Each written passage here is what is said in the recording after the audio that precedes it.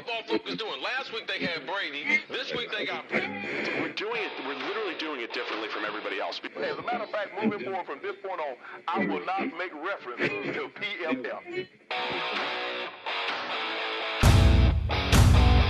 Do you not understand that they are that way because you're Joe Flacco? You just like to discredit things that people deserve credit for. That you can't possibly be expected to defend that. Talk about the game, Sam. So, who cares about what people think about us? Yeah, I like football season, all the things that go with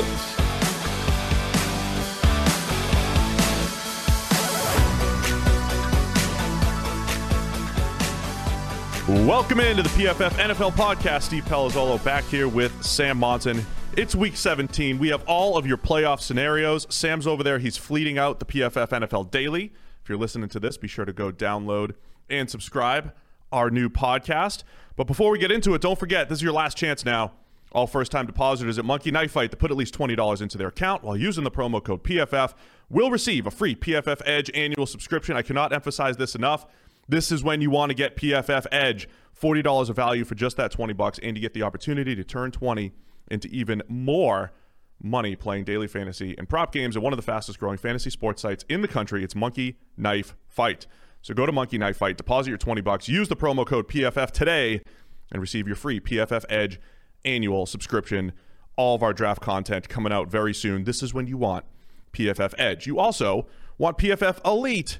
And when you get a PFF Elite subscription using the promo code ACTION, you receive a free year you get the year of Elite plus 1 year of Action Pro subscription access for just that $199.99. Action Pro is Action Network's premium subscription offering, tailor-made to make avid and new bettors better. This is a limited time offer that is currently only made available now through the Super Bowl.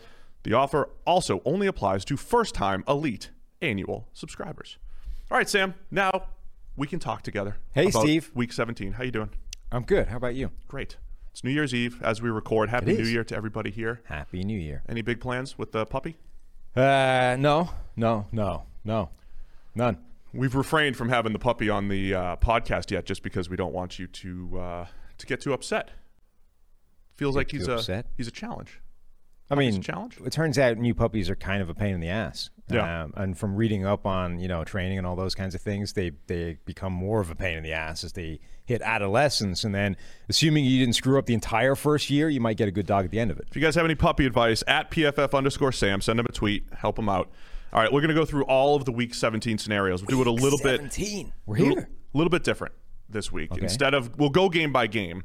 But obviously, there are some games that mean absolutely nothing. There are. So we're going to touch on the playoff scenarios, and we'll go conference by conference. So let's start in the AFC, where there is a battle mostly for the 6 and 7 seeds. So for your seeding right now, number one's locked in. It's the Kansas City Chiefs. They're resting their guys. Wild card spots. Who's making the playoffs is the AFC relevant thing mostly. Right. So you've got a battle between the Tennessee Titans, Indianapolis Colts, Baltimore Ravens, Miami Dolphins, and Cleveland Browns. Did I get everybody? Yes. The worst team in this scenario is the Colts, correct? Because if all of those teams win, the Colts are the odd man out. Right. The Colts are the team that potentially needs the most help because they rely on an upset somewhere, right? If everyone wins, the Colts need a shock somewhere for them to get in. And if you look at the various teams, that's not necessarily likely to happen. So let's go through their individual games. Start with Pittsburgh at Cleveland.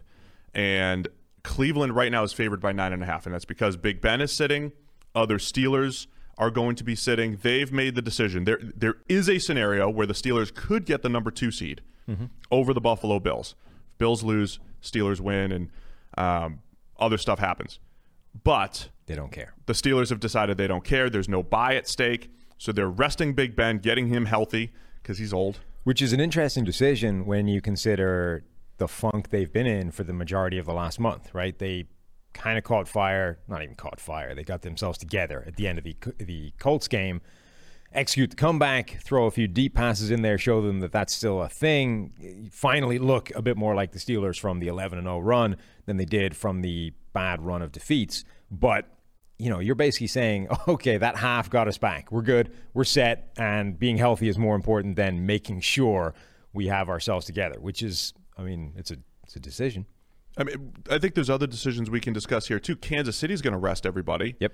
And they already have a bye. Yes. So they're going to have 3 weeks off, really, for 2 full weeks off, right. 3 weeks in between games for Patrick Mahomes, Kelsey, Tyreek, and a bunch of their starters. And they have a long history in doing that. Right? They do. They're one of the teams that traditionally rest people in meaningless games more than any other team. And for a recent example of that, that was Mahomes' first game, right? Alex Smith led this team to the postseason. Week 17 against Denver, this meaningless game, was the first debut of Patrick Mahomes, the first we got to see of him. Do you think we'll see history repeat itself? Chad Henne comes in, becomes Hall of Famer. I'm just saying, if Chad Henne comes in and balls out. This is the year Chad Henne finally puts it all together. Flip Patrick Mahomes in the offseason and build around Chad Henne. First start since 2014, I think, for Chad Henne. He's well rested. He is. This is the year. All right, let's get back to this Pittsburgh-Cleveland game. So Mason Rudolph's getting the start for the Steelers. The Browns are obviously trying to win. The hot tub gang is probably coming back. The receivers. Hot tub gang? Oh, the hot tub gang. Right. Group. The hot tub group. The group of receivers. Yeah. That was in the hot tub. I mean, tub. you just said that like it was like a well-known, No, I made it up on the fly. Yeah. That everyone would be aware of. Made it up on the fly. I'm not biased or anything, but I would love to see the Cleveland Browns play a playoff game. So kind of rooting for this thing to happen. If they win, they're in. Biggest game in recent Browns history. Does it lose a little luster because the Steelers are playing their backup? Not really. They just win and get in there, Browns, right? I mean, they don't care, right? For Cleveland, they just want to get in the playoffs. It loses luster for anybody watching it. I mean, it's not Browns playing the Steelers in Week 17 where both teams had something to play for, especially given the way things had been trending, at least until Cleveland, laid an egg against the Jets. Would have been really interesting, right? Browns on fire, Steelers struggling relatively, albeit coming off a win. That would have been a really interesting encounter. Now, Pittsburgh, no Big Ben. They're presumably going to rest a lot of other people as well, or at least limited action. It should be a comfortable Browns win. On the other hand, nothing would be more Cleveland Browns than finding a way to lose to Mason Rudolph with a win-and-in scenario to break your playoff drought. And God, when was the last time they made it? This would be the most Browns loss ever if they did. Since 1994. God. They weren't even that's old Browns, right? That's the old Browns. Pre-comeback Browns. The 1999 expansion Cleveland Browns. Has never been to the postseason. Correct. No, sorry. They were, right? 2002. Yeah, they made it once. Sorry. Yeah, I lied. Okay. Kelly Holcomb. The Kelly Holcomb Browns. The Kelly Holcomb That was like Browns. 02, I believe it was. Sorry, I didn't mean to lie. Also, by the way, the other storyline in this game, Myles Garrett, Mason Rudolph, 2.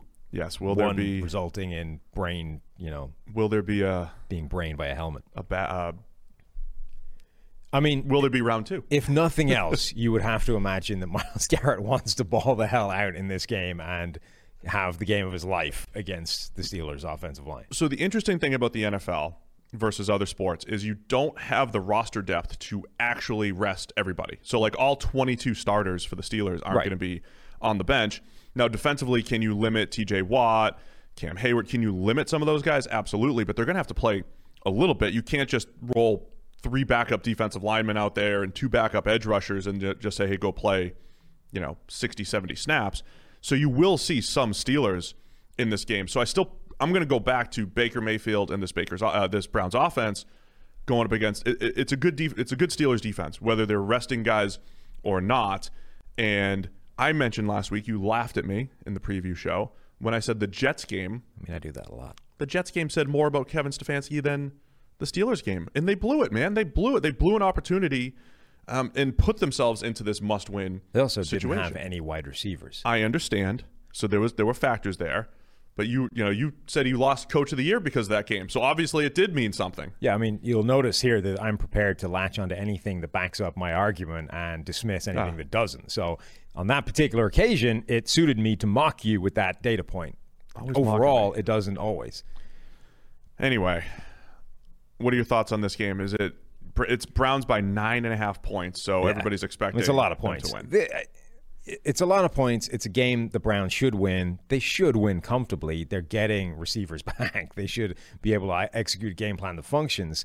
I think this is the game that you were saying the Jets game was, right? Which is it's like a test to actually prove what you are as a franchise, right? The Browns should be a playoff team this season. They've been good enough to make the playoffs for most of the year. And here is a game presented in your path between you and the postseason that you should comfortably win. It should be easy, should be one of the easier games you've had.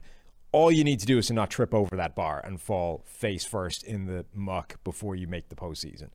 Now, that's still an achievement, right? You still need to pick your feet up and clear the bar, however low it is. But like it's a potential banana skin. So for Cleveland, I think this is that game where here's the one tiny little thing you need to achieve before you make the postseason for the first time in a long time. Can you do that, or are you still the Browns? That's basically what this is a test to see if this team is really still the Browns or if they've actually turned a corner and become something better. All right, well, Ronnie Harrison expected back for the Browns in the back end. I'm expecting them to win. They do still have a scenario to make the playoffs even if they lose. So they're playing at 1 o'clock. The NFL does a really nice job of trying to, limit dependent games and all that stuff and not play them at the same time. So if Pittsburgh does win this game, Cleveland can get in if Indianapolis loses or if Houston loses.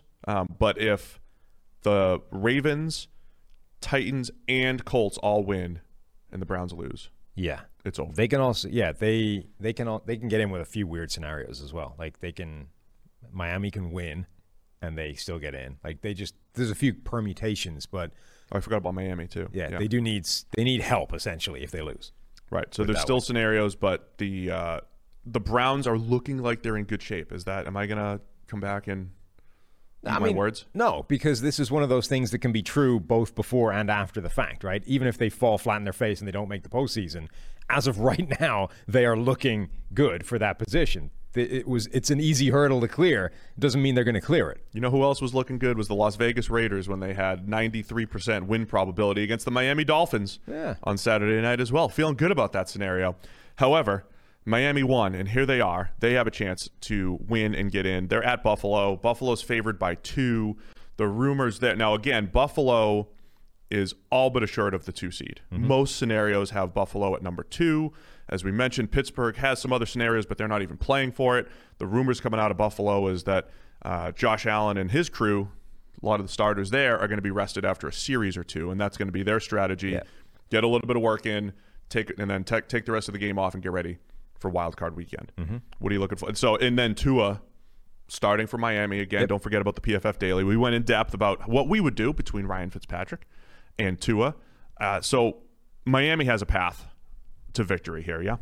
Yes. And I think if it was me, that's the strategy I think I would employ in terms of this resting versus playing decision that teams have to make in Week 17. I would probably start my starters, at least get them playing a game, and then pull them at some point, right? Now, I don't know if I would give it a series or 2 or if I give them a half or whatever, but get them out of there before the end of the game, reduce their exposure to injury, even if you don't eliminate it, but still, it's not a bye week. It shouldn't be a bye week for those guys, I don't think. I think Miami has something to play for. I don't think it's going to be an easy game against Buffalo, but you have to assume at some point when they pull those starters and they throw in backups, Miami's path to winning that game in the second half becomes pretty advantageous, even if Tua is your quarterback and you don't have to turn to the relief hitter in Fitzpatrick.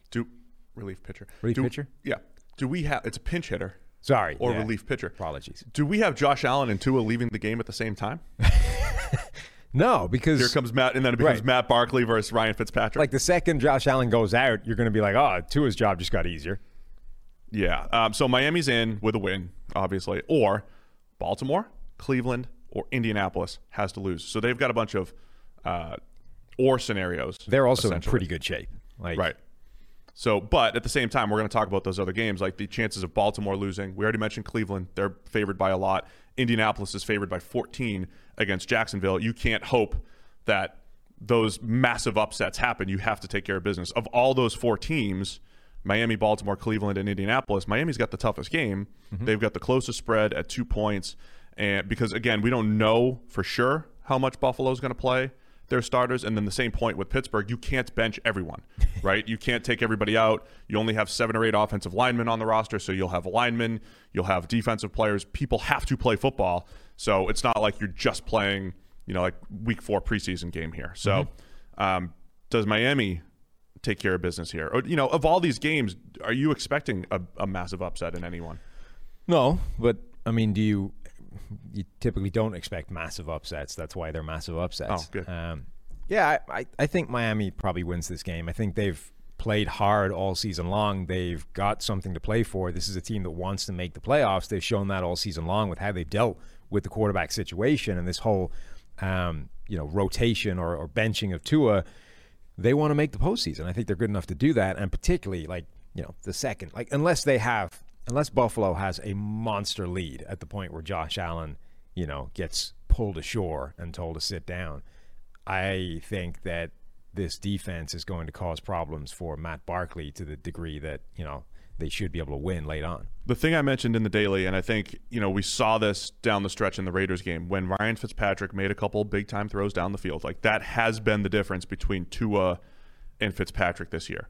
There are some numbers and measures, like QBR is loving Ryan Fitzpatrick so far this season. His QBR is top 10 in the NFL. And passing grade, though, for PFF in the 20s. So there are numbers that love Fitzpatrick. What we don't love about him is the turnover-worthy plays. But the difference between him and Tua is Fitz throwing 12 big-time throws. And, again, even the non-big-time throws, it's the jump balls, right? It's the things that we've talked about for years, the YOLO balls that just give the Mike Gesicki's and Devontae Parkers of the world, chances to make plays. Tua only has 4 big-time throws this entire season compared to 11 turnover-worthy plays. And I'm hearing a lot of Tua analysis that, he's taking care of the ball. What's he at? He has 2 actual interceptions. He's got better turnover luck than all the guys we've been trashing for having turnover luck, the Mahomes of the world, the Jalen Hurts of the world. Tua is having incredible turnover luck, and that's what's knocked his grade down to only 63, just above Drew Lock so far this season. Yeah, the Tua, it hasn't been a great season for Tua. And I know, year one, coming back off a devastating injury, et cetera, and he's a rookie. Our perception, I think, has been kind of broken of what rookie quarterbacks are supposed to look like, by the guys that have been really good right out of the gate. It makes you think that everybody should be like that, but most quarterbacks aren't. And I think not only is our perception skewed, but that changes how the NFL thinks of it as well. So now you're expecting your quarterback to look great right out of the gate, and if he doesn't, it's a ticking alarm clock for when you have to pull him ashore and throw in another guy. So it's not been a great rookie season for Tua. On the other hand, maybe you didn't expect it to be and hope that you see giant leaps forward next year. But which is why, isn't it crazy that he's getting the start in a must-win game? No. It's crazy. No, I've completely changed my tune on it. Okay. Go listen to the daily. I'm all in on Fitz for Miami here. So that's what they should be doing. I think Miami wins it because of the benching factor. Are you surprised that Buffalo is still favored by 2? Like I said, it's only a rumor that Allen and the starters are going to be resting. Yeah, and I think that's why, right? You've got a hedge that if they do play a serious amount, particularly if they play if those guys play a half or 3 quarters or whatever it is, and they just get them out of there before the 4th, the way Buffalo's playing right now, they could have 35 points at that stage, and suddenly Miami is in a deep hole. And even if they do bench them and throw in Matt Barkley, how hard is it to maintain a 35-10 lead in the last quarter? All right, well, I'm going to take Miami to win this and obviously cover as the underdogs. Let's go to the AFC South matchup, Tennessee Titans at the Houston Texans, the first AFC South matchup. So Titans, where are they as far as scenarios go? They obviously need to win or they need an Indianapolis loss. So their 2 scenarios are essentially just the AFC South division title. Yeah. I mean, it's either or, Titans or Colts for the division. Titans control their own destiny, so they need to win. Or Tennessee could tie. If both teams tie, Tennessee's in. Okay, that's the last tie scenario that we'll put out there. So Tennessee is controlling their own destiny, and Derrick Henry is going for his 3rd straight 200-yard game against the Texans. Huh. And, it's the Texans, so you can easily see that happening. The Titans are in pretty good shape in that if all those teams win, the teams vying for the wild card, they not only get in, but they win the division as well. Yeah.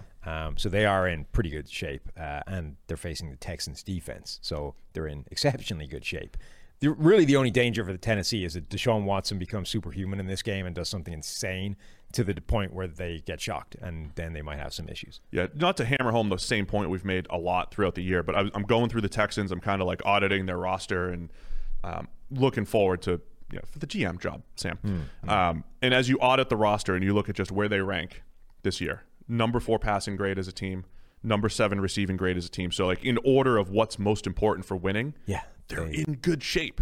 They should be good until you get to coverage unit 27th, pass rush 25th, pass blocking 11th. Perfect. That, like our way to build an offense, they're doing a good job of that. It's just everything else is so bad. Run defense is 30th. So yes, that's why Derrick Henry could rush for 200 again. Run blocking 25th. So yeah, they're bad. They're really bad in some key areas that are the extreme level of bad. Yeah, it's funny because some of the things Bill O'Brien was doing to build this roster were actually the right way of going about it, right? In terms of you're actually targeting the right things. It's just that every time you come up to a negotiation of price, you gave away the farm, right? So like Laramie Tunsil at left tackle is a pretty important piece and a good player to lock down and be guaranteed of that quality left tackle. But at the point where the price became like all of your possessions and your firstborn and 50% of anything you earn in the future from here till the end of time, you probably should have walked away and not done the deal. And yet every time that happened, he just kept signing it up, right? And mortgaging everything for all these players. So now you've got this situation where they have got some strengths. You've got, if you were starting a franchise tomorrow, right? And obviously the first thing you do is take the quarterback. Mahomes is number 1, right? Every single person in the world would take Mahomes as the first player in the NFL if you were redrafting a franchise from scratch tomorrow. Deshaun Watson might be number 2, right? Yeah. He's young, right there in terms of just that step below Patrick Mahomes of overall quality. He might be the second foundational piece in the entire NFL to build around. And you've got him, you've got a quality left tackle, you've got some pieces in place, and then nothing else, and no resources to build anything else and assemble it. So, yeah, it's absolutely the crux of the issue, to your point, was the return on all of those trades. Jadeveon Clowney, bringing in Laramie Tunsil, what you paid out, and then trading DeAndre Hopkins, what you brought back. If they got rid of Clowney and got rid of Hopkins and got first rounders or got it's like they just got higher round on picks every single negotiation, right. In both directions, or didn't accept David Johnson, right, and instead got something else of value, right. If they had done that, all these other pieces on the roster would have been better. But I think, is it crazy to think, because Bill O'Brien's been fired and he's the butt of jokes, so there's no way he did anything good. Is it crazy to think though that, to your point before the season, the way they built this offense did actually help Watson's development, right? I mean, it did. The way they built the offensive line the last couple of years and improved it, and the way they spread the wealth from a playmaker standpoint, instead of just focusing on one guy, like those steps were good. The problem is they had no resources to do anything else. Well, also, we tend to think in terms of making a guy's life easier is better for his development, right? And particularly with quarterbacks. And we've made this point as well. It's not that it's wrong. The idea that if you surround a guy with better supporting cast, he becomes better. He plays better, right? Because wide receivers that are open all the time are easier to throw to than wide receivers that are not. It's easier to play from a clean pocket than it is to play when you're running for your life every single snap. So we work on this basis that if you have a quarterback with a set level, if you improve everything else around him, he will be better because of that. On the other hand, life generally works with, you learn from failure, right? You learn from struggling, you learn from challenges, you learn from disadvantageous positions. So there's a world where if you make a guy's life as difficult as possible, that's actually the best thing you can do for him to maximize what he can do, right? And that it's not that I'm not even saying that this is a good way of approaching anything, right? Because clearly, like, deconstructing a roster around a quarterback to aid his development feels like a pretty sketchy strategy. But if you have a guy that's good enough to be able to battle through that, and remember, his own coach coming out was comparing this guy to Michael Jordan, right? So let's assume for a moment that Deshaun Watson is a very, very rare specimen in terms of mentality, in terms of makeup, in terms of athlete, removing all of the help around him and sort of enforcing him to do everything by himself might have actually catapulted this guy's development into a completely different stratosphere. Now, if you reassemble everything around him and you do what you should have done in the first place in terms of build around any general quarterback, like, dude, Deshaun Watson could be Patrick Mahomes level special if you then give him the stuff that Patrick Mahomes has to work with, in part because of how badly you screwed him in the first place. Yeah, there's so much. I mean, it's Watson's best season. I think people need to acknowledge that. Don't look just at the record. And who would do that? Who would do that? Say that he's overrated. Come on now, Deshaun Watson tearing it up. So not a top 10 quarterback. All that said, the Tennessee Titans look like they should be able to handle the Texans here. They'll move the ball through the air and on the ground against this Texans D. This is the perfect game for Tennessee in terms of, look, this offense has gone as far as those special athletes will take them, and the special athletes should take them quite a way against the Houston Texans defense. One anecdote from our friend Mike Clay over at ESPN, former PFF fantasy analyst. Vernon Hargreaves, he tracks fantasy points against cornerbacks. Okay.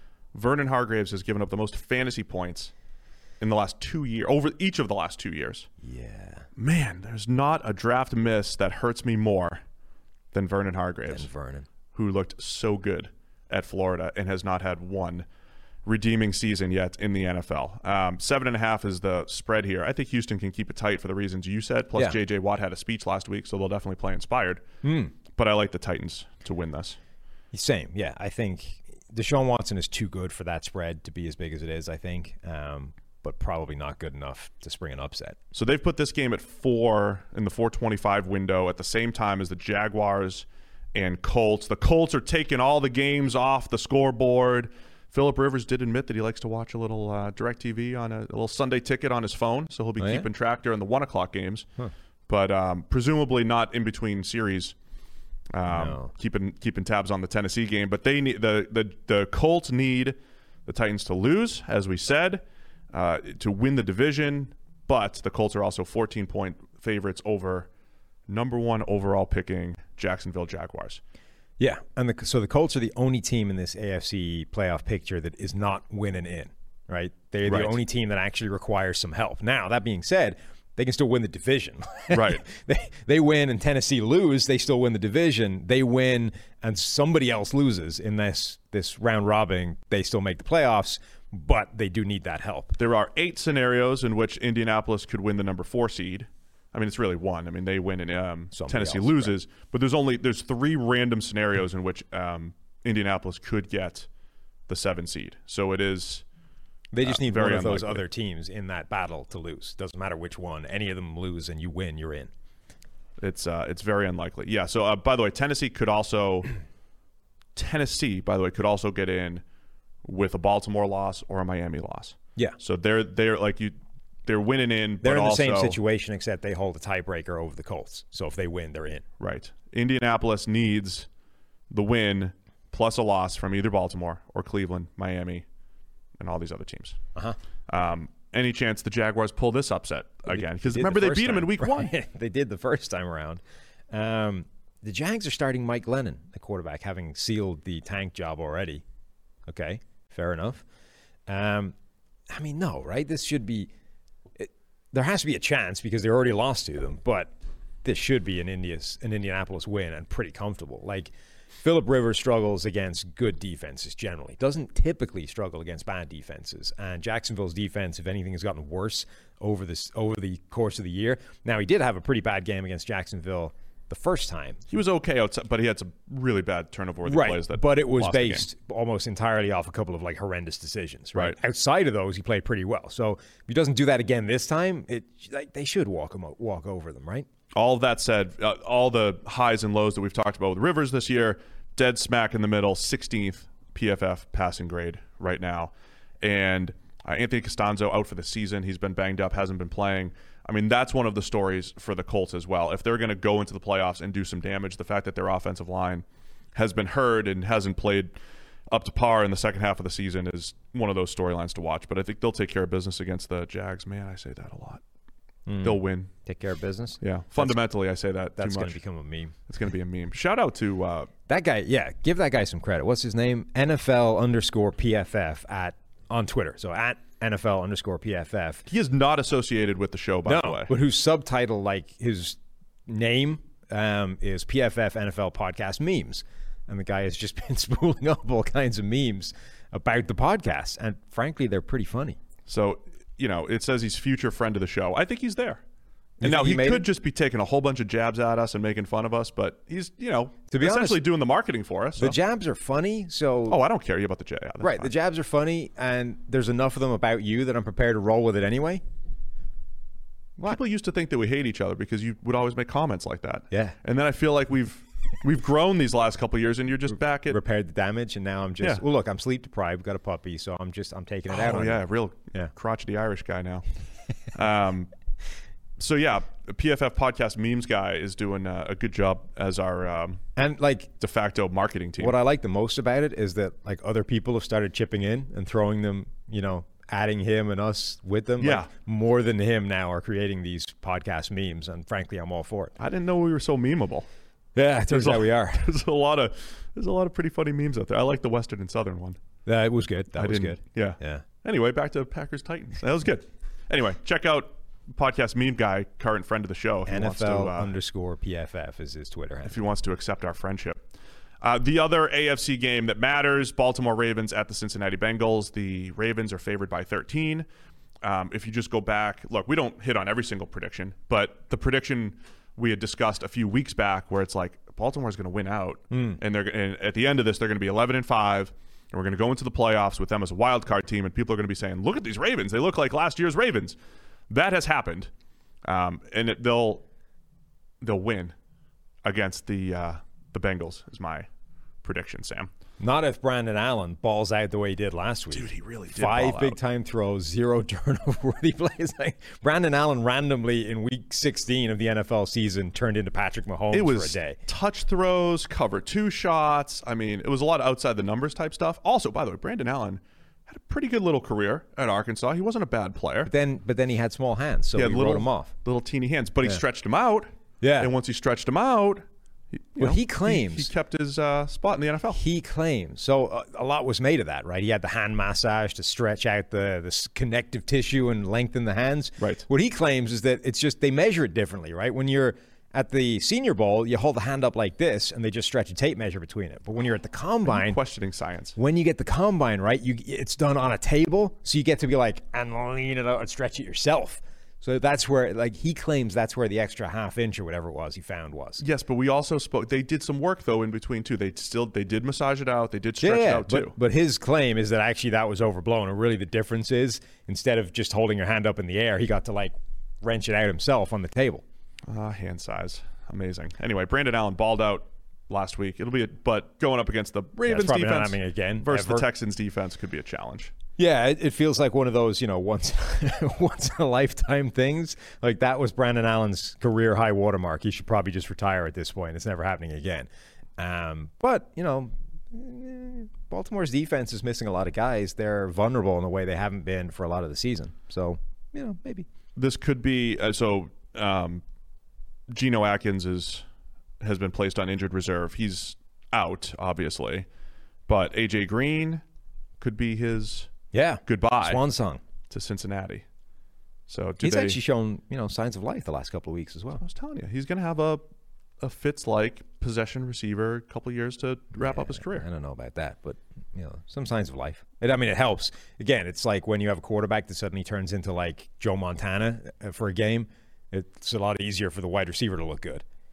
Also, you've got Carl Lawson has been one of the best pass rushers who's hitting free agency right now. We're going to be doing a ton of free agency work coming up. The only viable threat on that defense. Yeah. So, I mean, if the Bengals have a few players, Jesse Bates still playing well. If you're just looking from like a PFF standpoint, he's trying to lock up being the highest graded safety for this year. So there's a couple storylines from that perspective for the Bengals. Jesse Bates has made more plays on the football than any other free safety in the NFL. Now, he had a bad game, I think, last week because he missed like 5 tackles. Missed a ton of tackles, yeah. But like Jesse, for a team that likes to target the middle of the field, like Baltimore, Jesse Bates is like a dangerous guy to have patrolling the middle there and, potentially turn up with a big play out of the blue. Jesse Bates, keep an eye on him when Mark Andrews is patrolling the middle. But 13-point spread, I think Baltimore probably covers it as well. They're rolling. They're feeling like last year. Remember the last time they played the Bengals too? They were chucking it like crazy. Lamar threw the ball a lot, but Baltimore's running it better this time around, and I think they will again in this one. So ultimately, are you expecting Indianapolis to be the odd team out here? Are we expecting all of the other favorites plus Miami to win? All the teams that are going for a playoff spot, are you expecting them all to win? Indy wins as well, but they're the odd team out. Yes. So nothing crazy. So nothing really crazy and out of the ordinary is going to happen. No. Obviously, there's a chance that it goes the other way, but I think the Colts are the most likely team to miss out based off what we know heading into this slate. Okay. I agree with that, but remember the year the Bengals beat the Ravens? Oh, yeah. I mean, the last couple of weeks has shown us that, even when you think everything is locked up, madness can happen. Like, the Browns lost to the Jets. The Rams lost. Anything crazy can happen. So no crazy predictions for you? No, I mean, just because anything crazy can happen doesn't mean it's the most likely scenario. So, all right. I'm going to go most likely scenario, too. I think Indy ends up as the odd team out here in the AFC. The other AFC games that are happening, the New York Jets at the New England Patriots. Patriots by 3. Sounds like Cam Newton's still going to start. We just had a breakdown this week about the Patriots and the Bills. We crowned the Bills, the kings of the AFC East, on the PFF Daily, and then discussed what the Patriots should be doing going forward. So you guys can go listen to that for more Patriots analysis. But, yeah, they're just rounding out the schedule here, and it's maybe a little surreal to see the Patriots in this position at this time of the year. Yeah. Is this one where they really try hard? Because however embarrassing and ignominious the rest of the season has been, losing to the Jets in Week 17 would be like the crowning, Yeah, I mean, you try hard because you're like all the players, it's their job, right? It's the thing J.J. Watt was talking about in his interview. It's their job, and it's like, this is the film teams are looking at when they're evaluating you. Like, you have to go out there and work. The Jets have a shot here, though, because they are playing a little bit better these last couple weeks. It does sound like Adam Gase will be out. That's not a big surprise. But Belichick hates the Jets. So, yeah. He's going to have them. That's what I mean. He'll have them ready to go. Like, he hates the Jets, and the Patriots, they're not good, right? They're struggling.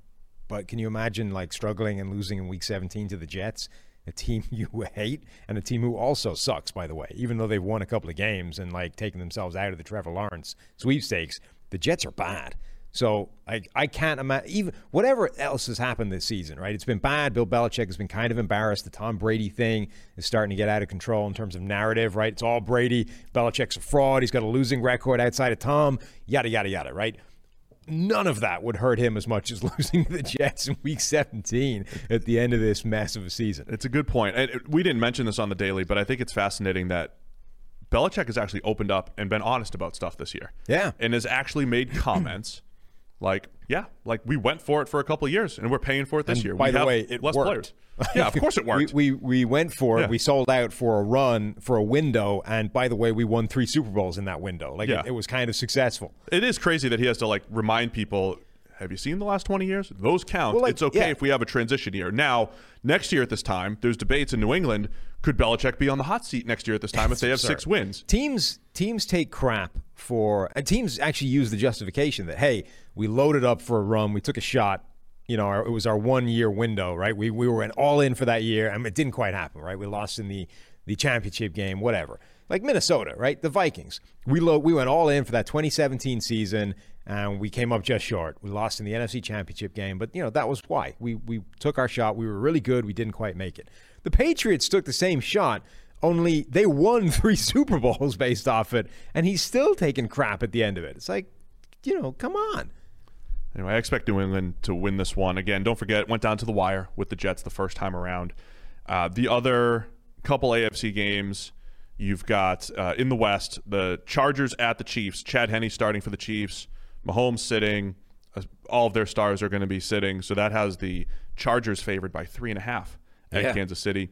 The one thing that I hate about Week 17, though, is we lose. Remember, the Chargers did a really nice job against that Chiefs offense. back in week 2 it was.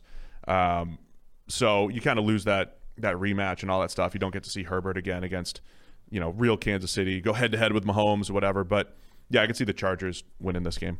I am sad that we didn't get to see the sort of full effect of how much the line would move, right? Because I think essentially everyone always assumed that either Chad Henne was going to start, or that even if it was Mahomes, like enough other people were missing. It didn't mean anything for Kansas City, like Travis Kelce, Tyreek Hill, whatever. They were always going to rest enough people that this line was never a true reflection of what it would be, in a random middle of the season game facing each other, right?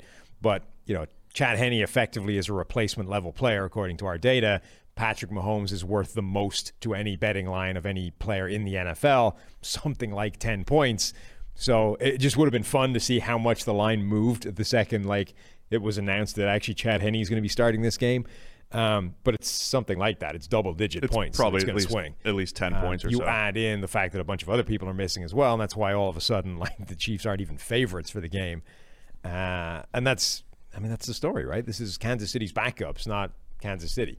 Yeah. Again, so the only talking point here is how would you handle this if you're the Chiefs? Would you rest everybody completely? So now you have this week off, you have next week off, not playing football essentially for 20 straight days. Yeah, like you said, you can't rest everybody. Some people have got to play. I think there's an argument to be had that giving everybody a bye week is a good thing. But the point you made earlier is the important one. They already have a bye week. They're the one team out there in terms of seeding in the AFC that already has a bye secured. They're getting a week off. And, so much of the NFL is important with that bye week. You get an extra week to rest. You get everybody healthy at 100%. But at the point where you already have one, is it really a great idea to have a second one and introduce the idea of rust? I don't think rust is an issue with 1 week off, right? Because the benefits of getting a bye week and extended rest and recuperation time massively outweighs any kind of, rust you're going to pick up over that time and just not being 100%. So generally, I don't have a problem with the team going, well, we're rolling into week 17. Doesn't mean anything. We're going to sit everybody. But at the point where you already have that bye secured, I think you're at least introducing the potential element of we might not hit the ground running when we come back in 3 weeks' time. Yeah, I don't think it matters a whole lot. I really don't. The Patriots always played their guys, or they play them a half. A lot of teams will play. A lot of teams will sit. I really don't think it matters over time. And the Chiefs will probably win their first game and even if they do start out rusty, they're a better team than whoever they're playing. Yeah. They'll be favored, right? So I don't think it matters a whole lot. So it's a talking point that I've ignored. Fine. And then Las Vegas at Denver. Hey guys, life is full of questions. Like, what would happen to my family if something happened to me? Am I saving enough for retirement? And is now the right time to start thinking about life insurance, just to name a few? No one should have to settle for answers to these life-altering questions that involve gray areas or leaving things to chance. And with Western & Southern, you won't have to. Backed by over 130 years of experience gathering insights, building strategies, and helping customers choose the right solutions, together we can look ahead to leave the unknown behind. Western & Southern Financial Group, life insurance, retirement, and investments. Compensated endorser, products issued by member companies of Western & Southern Financial Group, Cincinnati, Ohio. Raiders at the Broncos. Derek Carr, Drew Lock, head-to-head. We've got the Raiders by 2.5 in this one, and it just doesn't mean anything. Other than it's another little tryout for Drew Lock's future. Yeah, it means, I think, the Raiders, I think, still want to... Will Jerry Jeudy catch the ball? That's right. The question. The Raiders, I think, want to finish this season in a way that isn't embarrassing, which hasn't happened for a few weeks now. This was a team that was in that playoff picture with Cleveland, Baltimore, Indianapolis, Tennessee, Miami. The Raiders were right there and then took themselves out of it by a bunch of sequential ugly losses. So I think they want to at least end the season well and be like, all right, something to build on for the future. Denver, it really is all about Drew Lock. Can he show something again this week? Every time he showed something this season, his receivers have let him down, or he hasn't had the reward statistically. Last week it was Jerry Jeudy not catching anything. Remember the last time he had a great game? It was like perfect dime to Albert O in the back of the end zone. The ball just comes out at the end, wrenched out by a DB. Right. Like when he showed something this year, he hasn't been rewarded. And if you went back and looked at the box scores, you wouldn't identify the right games that he's played well. Like he's been screwed when he's played well. On the other hand, most of the time he's been the guy screwing his receiving core and his supporting cast. So can they get both of those showing up in the same game in Week 17, right? Jerry Jeudy catching the ball, Drew Lock giving him the ball, and suddenly everything looks good. I think that's worthwhile as far as watching for that. And then I think your point on the Raiders is a good one, because if you're John Gruden, 3 years here, 4-12, 7-9, and they're 7-8 right now. So how much of a this is like when you go to the combine and there's a difference. There's a difference when a scout sees 4.59 versus 4.6, right? Or 4.49 versus 4.5. Like, it makes a difference in your brain. Yeah. Does it make a difference in your brain if the Raiders finish the season to 8-8 rather than 7-9? Offense continues to get better, even though the defense has been. Of course it does. I mean, that's the way. That's why prices for since the dawn of time have been X99, right? Because the lower number at the start tricks your brain into thinking it's a different price. You want to know who I was talking to? I honestly couldn't care less. You were waiting for me to talking to. I was waiting for you to drop it. It was a low level. I could mock you for just a low level college player who's talking about his 40 time. Huh. He's trying to get to 4.59. Yeah, you're right. It does make a difference because your brain is stupid.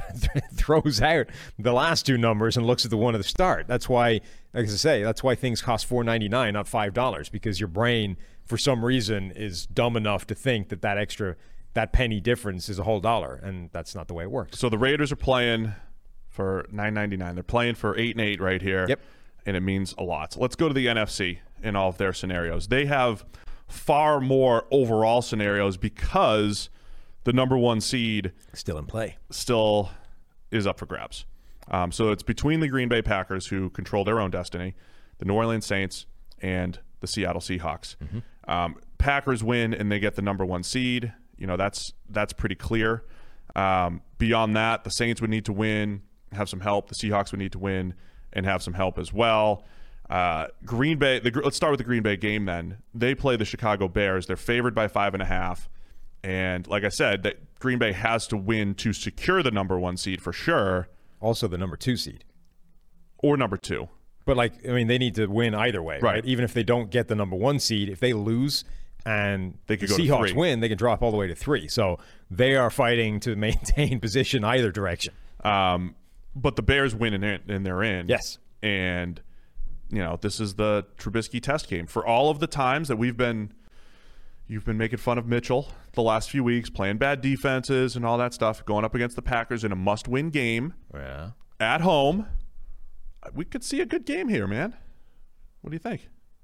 Yeah, I mean, look, Chicago's been rolling, and Green Bay's defense is not formidable. I mean, the big thing, like, Chicago put up 30-plus points for 4 straight games, which is the first time since Gale Sayers was carrying the ball for George Halas that's happened, right? Like 55 years ago, whatever it was.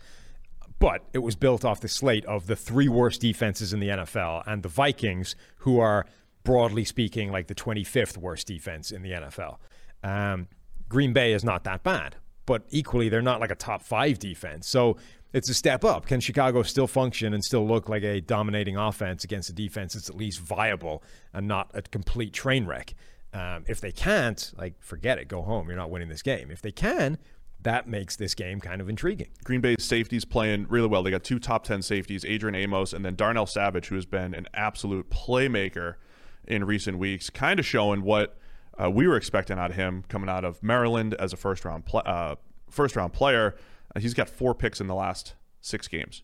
So keep an eye on him, patrol in the middle of the field. I think for the Bears, though, we made the point on Monday, Trubisky has to play well in this game, not play one of those games where he plays just okay, gets away with some stuff, and the overall stats look good, because they have to put up 30 points again, I believe, the same way they have the last couple weeks. And it's going to be more difficult against this Green Bay defense. Yeah, though their defense is at least capable of slowing down the Packers. Are we getting another snow game? This is Chicago in December. Are we getting A.J. Dillon time again? Get less snow in Chicago than you do Green Bay, right? There's not a lot of snow games through the years in Chicago. Yeah, I mean, you get snow, but it's more just cold as balls. Cold and windy and all that stuff. For MVP talk, is there any way that Rodgers can lose the MVP in this game? No, I don't think, because Mahomes isn't playing, right? Probably not, right? Mahomes made his biggest jump in the MVP race that 1 week that where he didn't play. He didn't play. Mahomes, Wilson played horribly, and Rodgers didn't have a great game. Snow on Friday, but not on Saturday. What about Sunday when the football game is? Sunday. I also not. God. Great. Thanks for the Saturday weather report. I was like, wait, are there Saturday games again this year? Also, no snow on Sunday. So okay, good. We shouldn't have a problem in Chicago for snow. So AJ Dillon, have a seat. Yeah, we don't need you for this one. But it's cold weather. Yeah, I don't. Because Mahomes isn't playing, I don't think he can jump Rodgers in this game. Like even if Rodgers got to throw like 5 picks. And even if he did, have right? some fumbles and maybe if Rodgers had an absolute disaster, if he had another Tampa Bay game in this game. I mean, Mahomes, it would suddenly make it a race, right? It would be Mahomes. And honestly, like if Josh Allen balls out, they leave him in long enough, he's sneaking into the MVP conversation. Too. But that would be... Or Derrick Henry off his 200-yard performance. Choo-choo. Derrick Henry MVP. That's why MVP's dumb, but, people will be campaigning for it. Because people think that the race is always close and the last thing you saw sways it. Yeah. Rodgers is far enough ahead that I don't care what he does. Don't they already, vote, weeks ago? No, they do it after. Are you sure? Yeah. They'll get their ballots on Tuesday or whatever. We should ask Chris because I've never been sent. He didn't get his in on time. I've never been sent a ballot and asked for advice from people. No? Never. Okay. But when I do, it's usually on that Tuesday or so right after the season. I see. You understand? So we're expecting Green Bay to win and secure the number 1? Yeah. Okay. I am too. If they win, again, they have number 1. Also, a Seattle loss would secure that number 1 seed for the Packers. Seattle is playing Arizona? No. What am I talking about? 49ers, sorry. Getting all the NFC West teams mixed up for a second here. We've talked about the Niners a little bit. Kyle Shanahan never having his starting quarterbacks, having to stitch it together. Seattle favored by 6 at San Francisco. When Russ seems to have those quirky games, it's like those division road games. Do we see another one of those here against San Francisco? Yeah, I mean, the 49ers are spoiler and have been for the back end of the season, right? Their season was never really on track because of all the injuries that they've been dealt, so they get to play, they get to ruin other people's season, essentially. Is this game still in Arizona, right? They're not home? Oh, right. Yeah, I think it has to be. But I think they're still a live, scary threat to screw somebody over, like Seattle. And as much as Seattle bounced back a little bit, the flaws are still there, right? The Rams' defense caused them all kinds of problems on offense. Jamal Adams thinks their defense is the best in the NFL. On the other hand, everybody else seems to be aware that it's still not great. There's a threat they lose this game. Do you have any concerns? Russell Wilson, because we like to do our arbitrary cutoffs. Do you want to hear his numbers since week 9? Yes. Number 19 graded quarterback. Ooh. By PFF standards here. 2 spots behind Taysom Hill, by the way. Oh, God. So he's number 19 in the grading. He's got a passer rating of just 92. 7.1 yards per attempt, 12 touchdowns, 7 interceptions. And remember, this is a league where the passer rating on average now is 98. Yeah, like 92 in the past was good. But that's right around league average. 92. Really? I believe, yeah. Is it not? I'm pretty sure league average is higher than that. I mean, I could be wrong, but I think, there are a lot more players at 90. half the league is at 95 plus. Yes. Whatever. So, anyway, any concerns about the way he's trending after almost pretty much a record-setting first half of the season from Russell Wilson, where he was playing better than Aaron Rodgers and our highest-graded quarterback in the league? I mean, we said that Russell Wilson was in pole position for MVP because he timed his bad run in the right place, right? He had this dip in the middle of the season. Weeks 9 and 10 were his 2 worst games of the year. The Buffalo game, the first Rams game. And you're like, okay, you get back on track the next week with the Arizona game, and then you start cooking again. And by the time people are voting an MVP, they'll have forgotten the 2 crappy games you had in the middle, and it won't matter. Yeah. But he didn't really get back on track. He's never bounced back to that elite, early season MVP Russell level. All 4 of his first 4 games were graded at 88.8 or higher. 2 of them were above 90. He hasn't broken 90 since that first month. He had an 89.4 in that bounce-back game against Arizona, but that's by far the highest grade of the second half of his season. He's had 1 other game above 80, everything else 70 or below, and a few bad games in there. So, yeah, Russell Wilson is not playing at the level he was playing earlier in the season, and he's not even playing like at a particularly high level. I mean, just compare him to not even MVP candidates, other good quarterbacks. He's not at that level right now. It really is. It's a curious thing because it did look like last year he stepped up his game, became one of those quote-unquote top 2, top 3 quarterbacks. And this year he was there. He's taken a step back. Again, they're still dangerous, but I think this game ends up close because of that. It's not the same dominant Seattle offense. Now, to Jamal Adams' point, are they the best defense in the league? Probably not. I like the way they're trending the last couple weeks, but also to the point I made about the Ravens, was that predictable? Was that like, well, you're going up against teams that are not as good as what you played earlier on, and you're going to look better. So do you buy into the Seattle defense improving, or do you just buy into, well, they didn't really play a whole lot of good offenses over the last few weeks? I think it's a big part of that. To be fair, like their defense, people were talking about them as like the worst defense ever when it was never that bad. Right now, in terms of grading, they're 9th in PFF grades. So they're not, they're not a mess. But a big chunk of that is their number 1 graded run defense, right? Sure. They're good in the wrong places, so to speak. Yeah. So that's part of the reason. And when the bottom line is the last few weeks they played the Eagles, Colt McCoy's Giants, the Jets, the football team led by Dwayne Haskins, and then the Rams last week, who should be a pretty good offense, but Jared Goff has been horrible. That's why when you sat there after like week 10 or 11, you're like, hey, down the stretch, the Seattle offense or defense is going to look much better. Yeah, they were going on that run of 4 games that we expected them to be 4-0 in, and then they lost to the Giants randomly. Right. So, I mean, the one thing I will say, I think they're adjusting a little bit more to Jamal Adams. I think they're rounding into form. But the bottom line is, in the playoffs, the defense has to play the Packers or the Saints or the Bucs or some teams that are just much better offensively. So I'm not ready to completely buy in to their defense. But I think we see a good game. I got Seattle winning and maybe even covering that 6. But I think it'll be close, though. Okay. Think San Francisco to cover? I could see them causing real problems, like acting spoiler. Okay, so Arizona's going to play at the Rams as well. The Rams, they're without Jared Goff. Dislocated thumb. John Wolford's making the start. John Wolford's history is pretty good grade at Wake Forest. High 80s, low 90s grade at Wake Forest in college. AAF star. Yes. Okay? And played well in the preseason for the Rams. And I mentioned last week, our guy Zach Robinson used to train him. Used to work with him. And now they're on the same team. Yeah, he's excited about him starting. He says he's been looking great. I was texting him with the guy. You did not text him. I did. He said he's excited. That's a crucial information that he's excited. That the Cardinals can use against him. That's bulletin board material. John Wolford, the highest graded quarterback in the AAF.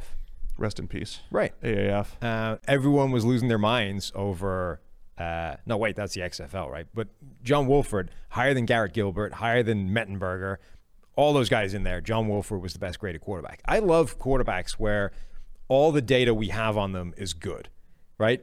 At every level. College, random leagues that spool up for half a season, and then preseason. I love just seeing those guys because, all right, it doesn't mean they're going to be good, right? We know that athleticism and size and all these other things play a part, but it does mean you should kind of give them a shot at some point, or at least be intrigued when they get a shot because of injury. So, this was the case with Nick Mullins as well, right? Like Nick Mullins gets his shot randomly on a Thursday in the middle of the season. Everyone's like, who is this joke of a quarterback? Why are we being subjected to this? And you're like, well, hang on. Nick Mullins has good grades in college, good grades in preseason. Let's give him a chance and see if this works. And Nick Mullins lights up the Raiders, and it has become a decent backup, right? I think that's the point, though. Like, in a one-game sample, John Wolford, where there's limited NFL tape, could go out there and play well. Right. If you give him the keys for 16 games, more tape, and defenses probably adjust to him. He's a little limited from an arm. He's got a pretty good arm, pretty good athleticism, but he's limited. So I think in a one-game sample, he can execute this offense and do some nice things. I'll tell you this. He could play better than Goff played last week. Yes. Because Goff was putting the ball in harm's way and missing throws that he should have hit. If we're talking about just hit the throws you're supposed to hit that are going to get schemed up by Sean McVay, I think Wolford executes this. And it's another case where, not just playing well in preseason a couple of times, but getting better. Like first year was pretty good. Second year was really good. And again, it's not that it means anything, right, necessarily. It's the pattern you want to see, right, if you're trying to build a case mentally that this guy could actually do something this week, right? As opposed to, oh God, John Wolford is starting a quarterback, let's turn this game off. So every single data point we have on John Wolford says he's a pretty good quarterback at whatever level he's been asked to play. Now he's being asked to step up a significant level. So let's see what he can do. And I'm here for it. I think the bigger storyline here, though, is so Kyler Murray, there was a chance he wasn't going to play. Sounds like he's going to. Yep. He's banged up as well. His worst grade of the season, 48.8, came in week 13 against the Rams. This has been a consistent trend for the Rams defense. Go through a lot of quarterbacks around the league and you said that have played the Rams. Where's your worst grade this year? It's against the Rams. Friend of the show, Robert Mays, had a really good article this week on The Athletic. Friend of the show. About the Rams defense. He actually interviewed Brandon Staley, the defensive coordinator, and our own Seth Galina wrote about this weeks back. And we've discussed it on the show too, just the way the Rams are playing defense, inviting the run from a run box count standpoint, but because of that, you have to adjust your run gaps and expect more from your defensive linemen. They're playing 1.5 gaps instead of 1 or 2. I mean, it's all these different things that I think are very forward-looking, and all of that stuff is added up to the Rams being, I would say, one of the 2 best defenses in the league this year. It's them and the Steelers. Yeah. All of that said, if the Rams win this game, I think the Rams have a really good shot of winning this game, and they get into the playoffs, and they're just a team that's going to give problems to the Packers, the Saints, the Bucs again, or whoever they run into in the playoffs. Seattle again, but they got to win this game and get in. And it's a big game for Kyler, and it's a big game for the whole Arizona air raid narrative going up against this good defense. Yeah, or just rely on Green Bay beating Chicago. Like the Bears. Yes, I mean, I know Bears they're pretty lose, much in. But the Rams are in anyway. But you're right. They could miss the playoffs. Like the fact that they're starting John Wolford in a game that they might need is significant. I mean, if they lose this game, they are vulnerable to Mitchell Trubisky springing an upset and booting them out of the postseason all of a sudden. So yeah, it's kind of important. I agree that I think it'll be close, and I'm actually really intrigued to watch this game. The Rams technically still have a shot at the number 5 seed. That would involve the Bucs losing to the Falcons. But, yeah, again, I think the Rams and what they're doing defensively is awesome. Aaron Donald, by the way, I think there's a legit argument for other guys in Defensive Player of the Year award candidacy. There's Aaron Donald. There's T.J. Watt, Xavier Howard, who's on the Chris Collinsworth show this week. I think he did a great job talking with Chris and Sherm, so go check that out. Should Donald be Defensive Player of the Year? Yes, again. Every year. Just end it? Yeah. That's it? It's Donald. Like, T.J. Watt has been fantastic. Xavier Howard has been fantastic. I don't know that there's a great case that either of them is as good as Aaron Donald is this year. And this year hasn't even been a particularly dominant Aaron Donald year. Like, he only has 15 sacks by our numbers. But again, he's leading the league in total pressures from an interior alignment, and not just leading them, but he's like some way clear. You know what I think is most impressive about Donald now? There's a lot of impressive things. We've now seen him play in multiple schemes. And even when like Wade Phillips came in and you're like, oh, they're going to make him into a 3-4 defensive end, which they did a little bit, or they rushed him off the edge, production pretty much stayed the same. So whether it was Greg Williams, whether it was Wade Phillips, and now you've got Staley, who again is hanging his front 7 out to dry, or expecting more of them from a run game perspective. Nothing has changed for Donald as far as his production goes. Donald has, 16 more total pressures than anybody else. He has the same number of sacks as T.J. Watt. Now, he has rushed the passer a lot more, right? 541 rushes for Donald, 479 rushes for T.J. Watt, which is, it's like a couple of games worth of rushes. On the other hand, he's doing it from that interior alignment where it is a hell of a lot harder to get pressure than it is on the edge, where you're generally isolated one-on-one. So for him to even be in the same ballpark as TJ Watt is insane, even if he has got like 2 games worth of extra rushes to his name. Again, just to reemphasize this, because I really do think this is like the best Aaron Donald data point out there. No interior defender has ever led the league in total pressures since we've been grading which goes back to 2006 now, right? So a decade and a half.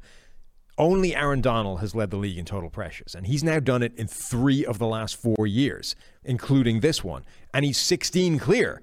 Like, he is by far the best pass rusher in the NFL. So TJ Watt is kind of getting screwed, right? In terms of he was amazing last year, he's amazing this year, and in a league where Aaron Donald didn't exist, TJ Watt would be Defensive Player of the Year. But Aaron Donald does exist, and just because a couple of years ago he was threatening the sack record doesn't mean that this season is not Defensive Player of the Year worthy just because he isn't quite at that level. We'll have to do a PFF Daily on the Defensive Player of the Year discussion and just make sure that the voters hear us and listen. So we'll get that. We'll get your whole rant on the Daily at some point. Chop that out and put it right in there now. Arizona's favored by 3. I think they're going to need a huge game. This is one of those, like, this is why you got DeAndre Hopkins types of games. But, man, I like the Rams in this. I like the Rams as underdogs because I believe in Wolford executing that offense and because I believe in the Rams defense. Because I believe in Wolford. Yeah. Let's go. How about you? I think the Cardinals will win, but I could see the Rams making it very close, and I think John Wolford will be functional. Arizona needs this to get in, right? Yes. As I scroll to it to make sure. Do they need help? I didn't memorize every scenario. Yeah, they need to win. Arizona gets in with a win, or they could tie with the Bears losing. Yes. But Arizona needs to win and get in. I don't know if they're going to. Yeah, if they don't win this game, they can't get in, right? If they lose and Chicago ties, I believe. Ties? We're Chicago. Okay, well, so Chicago also gets in if Arizona loses. That's what I mean. Yeah. So if they lose, I don't think they can get in. No, they can't. They have to win. Okay. Unless they tie and Chicago loses. Stop. No. That's it. I'm not listening to tie scenarios. Arizona has to win. Not hearing it. And they're in. I don't care. All right, we talked Seattle, Sam. Where are we? Oh, let's go with the NFC East scenarios. These are all big ones. Washington at Philadelphia, Sunday Night Football. We don't know if Alex Smith is going to be able to go, so it's Alex Smith or Taylor Heineke. Dwayne Haskins has been released. Yes. At Philadelphia and Jalen Hurts. Washington, even with QB questions, favored by 1.5. Yeah. Where are you going with this game, man? Because, look, we've been critical of Jalen Hurts just to kind of like bring down the excitement because we're just not seeing the same level of excitement. However, again, the floor of the offense gets raised. I think, he could do some damage. It's a tough Washington defense, though. Are we just going to see a, 16-10 old school defensive struggle here? Even though Philadelphia's defense isn't that good, it's more about the Washington offense here. Yeah, unless the quarterbacks combine to turn the ball over a lot and potentially put points up in the other direction. Defenses, or certainly Washington's defense is good. Not just the front four, which is what it was earlier in the season. They've rounded into a complete unit on the back end. And even if they don't get phenomenal quarterback play, I think that should be keeping them in a pretty good spot. But Jalen Hurts does present not unique challenges, but interesting and rare challenges in terms of the running threat that he has and what he can do on the ground. So it's not as simple as just Washington's defense is good, therefore Jalen Hurts will struggle and turn the ball over, and that's game over for Philadelphia. Like, he's going to challenge the defense as well because of the things that they have to worry about with him taking off and making plays on the ground. This is another one that I think will be a pretty good game. This is the Sunday night game, right? Sunday night game. Washington win. They have to win and they're in. Yep. That's and in at the 4 seed, win the top in the division. Right, and they win and they get the 4 seed. Exactly. Hosting a playoff game. If they lose, it becomes the winner of the Giants-Cowboys game. Crazy. Yeah.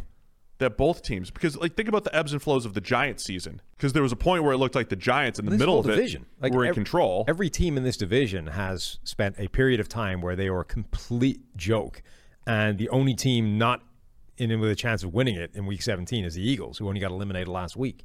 So of all those 3 teams, so Tampa Bay, we'll talk about Tampa Bay, Atlanta in a minute. Tampa Bay is almost definitely assured of the number 5 seed. They would need to lose and have other stuff happen. So Tampa Bay is number 5. They're almost certainly going to play the NFC East champion, either the football team, the Cowboys, or the Giants. Which of those teams is the most dangerous in the playoffs? I don't know, actually. Washington with Alex Smith is not a team that I would be taking lightly in the postseason.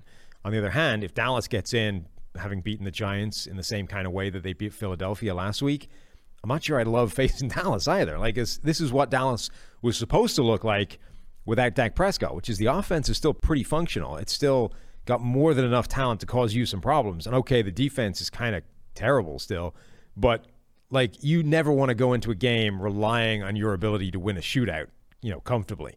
So Dallas becomes formidable, and at least worrisome if you have to play them in Dallas in the postseason. If they've come into that, if they've won the division by coming into it the way that they beat Philadelphia, like if they're still rolling on offense, everyone's lighting it up, the receiving group, like that becomes, not an insignificant proposition. I think of the trio, the Giants are the least formidable, the least scary out of the group, right?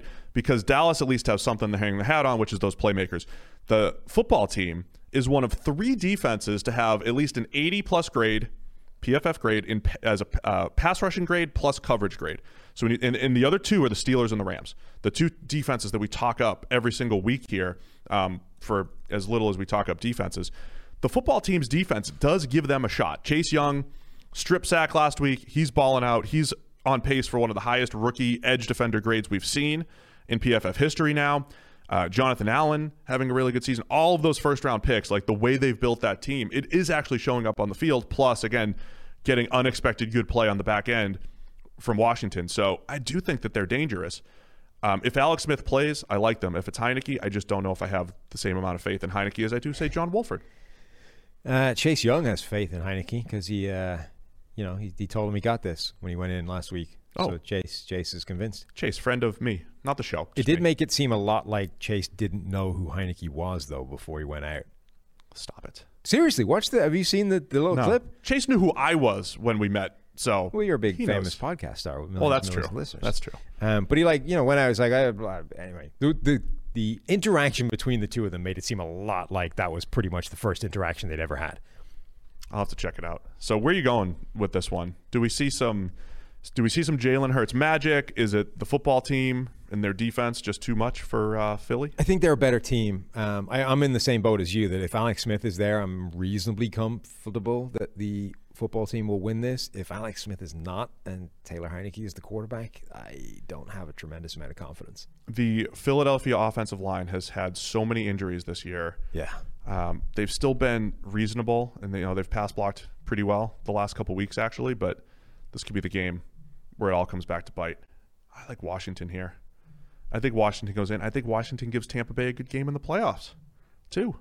I really do. So I like Washington in this one. I think Dallas beats the Giants. They're favored by 2.5.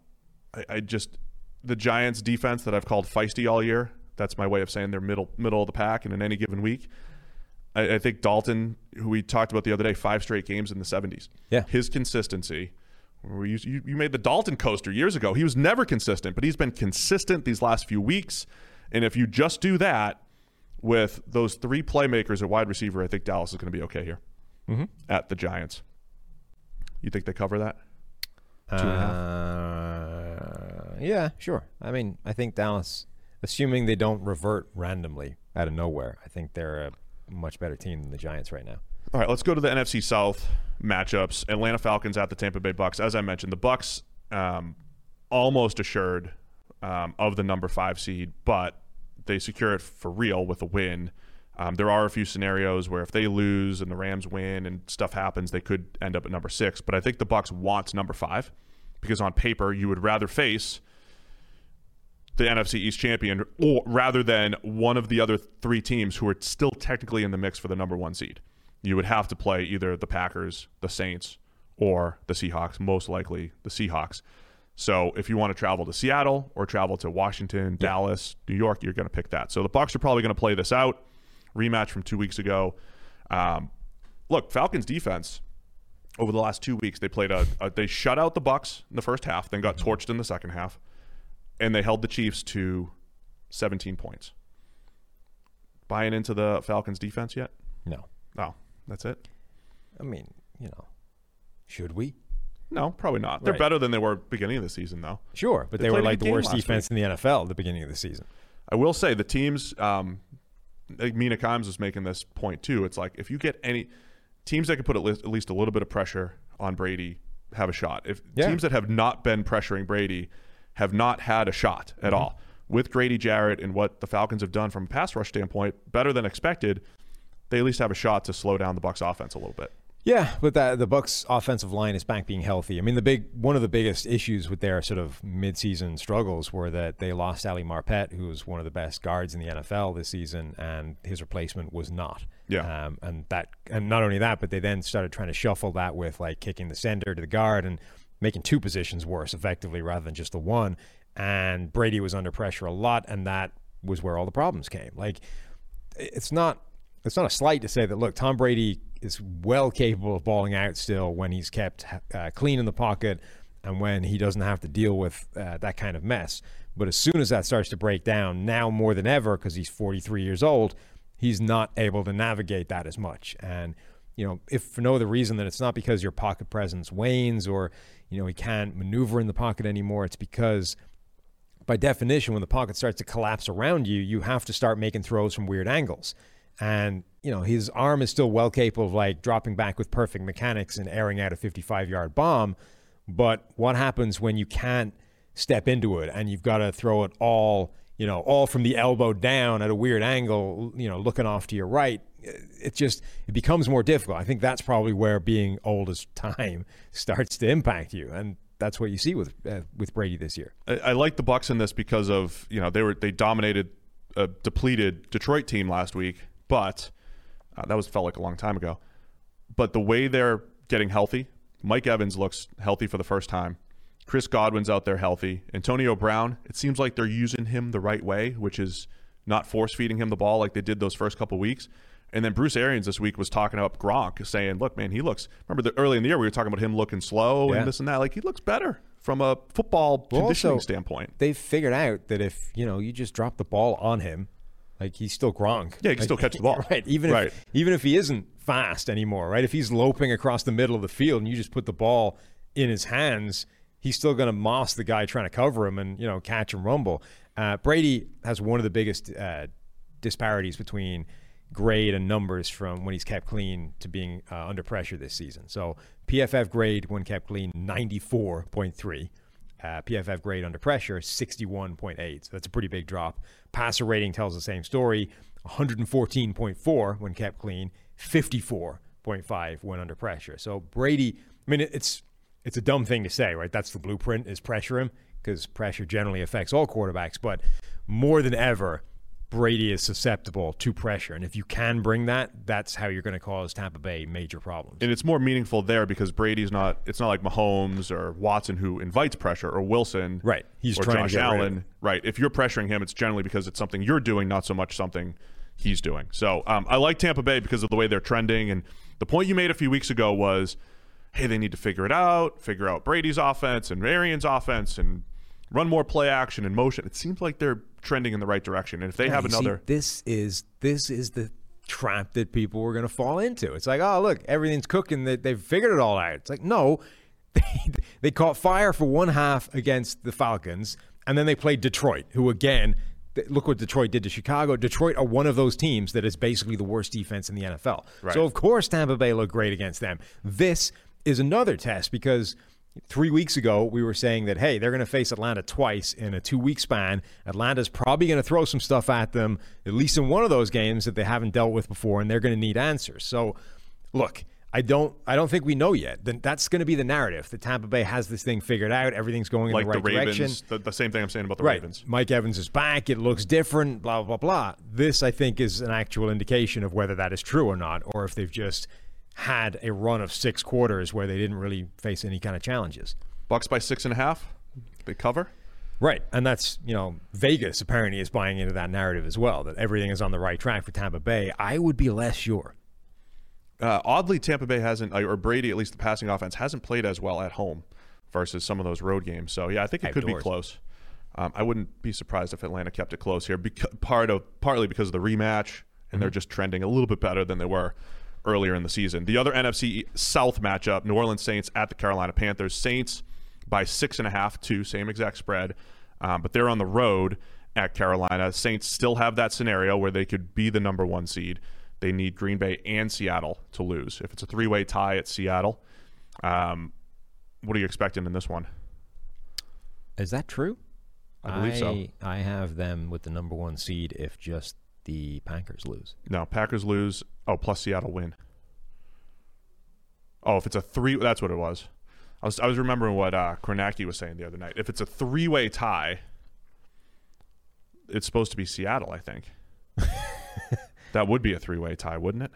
Yeah. He could have been wrong, too. Well, according to NFL.com, New Orleans win, Green Bay loss, and a Seattle win means New Orleans is in. Yes, that's the number 1 seed. How does Seattle get it? They need both. Okay, they need both Green Bay and New Orleans to lose. That might be why that would be the 3-way tie. No, because then New Orleans would be 11-5. Whatever. That's not a 3-way tie at that point. You're right. They're okay. just the seed. Just cut that, guys. Just cut it. Redo Edit it out. Yeah, right. We don't edit stuff. Anyway, New Orleans got some scenarios for the number 1 seed, but it involves the Bears beating the Packers. Yeah, so. Which isn't crazy. I mean, everybody's talking about Chicago is on the move. It's definitely not necessarily likely, but it's in play to the point where they're going to be playing hard in this game, wanting to secure their part of this and hoping Chicago can do them a favor. No, see, they need Seattle to win to make it a 3-way tie. So here's what it is. New Orleans wins, Green Bay loses, and Seattle wins. They're all 12-4. Yeah. Right? They need the 3-way tie because if it's a 2-way tie between New Orleans and the Packers have the tiebreaker directly over the Saints because they beat them. Okay. But for whatever reason, the 3-way tiebreaker goes to the Saints. Yep. That's what they need. Okay. Thank you, Kornacki. There you go. Well Friend done. of the other show. Yes. Stuck here. Well deciphered. I mean, I just told you what it was. You have to find the reasoning for it. Panthers have been feisty the last couple weeks. They're almost in that Giants feisty level of defense. What do you think? Do the Panthers have a shot in this game? Not a big one, right? I mean, they're a live underdog in that they've got some talent. They can make plays. The Saints' offense, though they just hung like 1,000,000 points on the Vikings and ran the hell all over them, has not been firing on all cylinders for most of this season. So there's definitely scenarios where the Panthers could spring an upset here, but I don't think it's likely. Panthers had, they lost by 1 a few weeks back against the Vikings, lost by 5 to the Broncos, lost by 8 to the Packers. Were down early and hung tough, and then beat the football team 20-13. Had that blocked punt for a touchdown. So their offense has dwindled a little bit from where they were earlier in the season. I think there's probably some questions about Teddy Bridgewater as their future there. But I think as a Panthers fan, taking a look at all the young kids on defense and what they're able to do, and if they can slow down the Saints offense a little bit. Alvin Kamara coming off that record-setting 6-touchdown game where the offensive line dominated. Saints have answers here, man. Is there anything from Breeze that you want to see? From an arm standpoint, playing outdoors for the first time since the injury, if you care about that? I mean, it would be nice to see him look good. Even against – the Minnesota game was interesting because he's still got that sort of throw and cower thing. The ribs are not good, right? Some worked. Some of them worked. Sure. I mean, it's not that it's necessarily bad, but he knows that I don't want to take a shot to the ribs right now. And at some point, that's not good, right? Like a quarterback probably doesn't want to be playing with a general fear for his ribs playing in the back of his mind at all times, because at some point you're probably going to need to stand in there and deliver a pass. And you don't want to be thinking about the shot that you're going to take off the back of that because you're going to have to take something off those passes. I think we've hit every game except Minnesota at Detroit. The one game in the NFC that means nothing, correct? Minnesota by 7 at Detroit. Matthew Stafford banged up and still trying to play, yeah. Dalvin Cook, unfortunately, had his father pass away unexpectedly, so he's not going to be there at the game here. What are you expecting? And, is there anything to watch in this game at all? Not really. Okay. I mean, this is a game that genuinely means nothing except draft. I haven't even checked how much either one of these teams can move in terms of draft slot, but that's basically the only thing that anybody's playing for right now. Remember, the Giants have the scenario where they could pick as high as 3 or win the NFC East. That is the widest range of outcomes in this entire thing. Vikings are 6-9. If they win, they're 7-9. The same thing I asked about the Raiders. Does that perception matter at all? Like if you came into the season, they felt like a 7-9 or 8-8 type of team, right? You're half rebuilding, but you also have Kirk Cousins, and he'll keep you close enough, and it feels like you're splitting the difference in either trying to become a contender or trying to rebuild. And I think that's where they've landed. They've had a weird season. I mean, they went from like absolute train wreck. People were photoshopping Trevor Lawrence into Minnesota jerseys. Then they went on a run. It's like, that was how bad they were at the start of the season.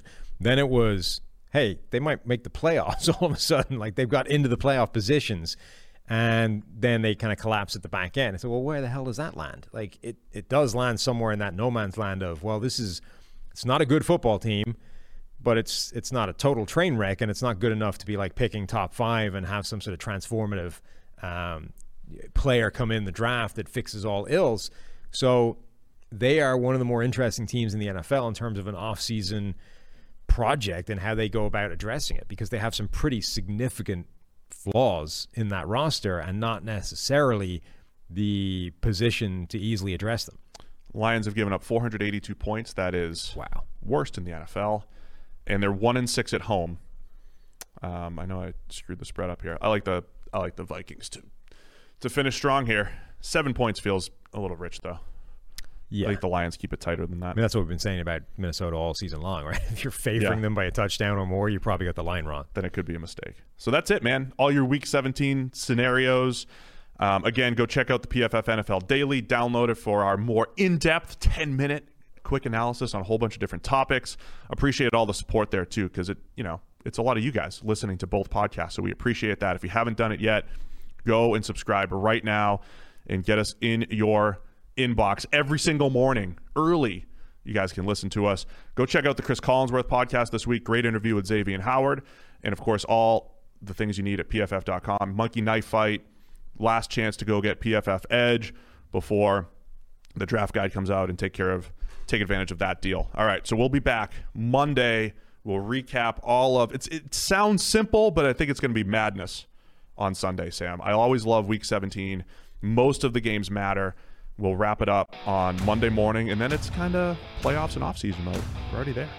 Yeah. It's great. It's madness. All right, we'll see you guys Monday. Enjoy the football.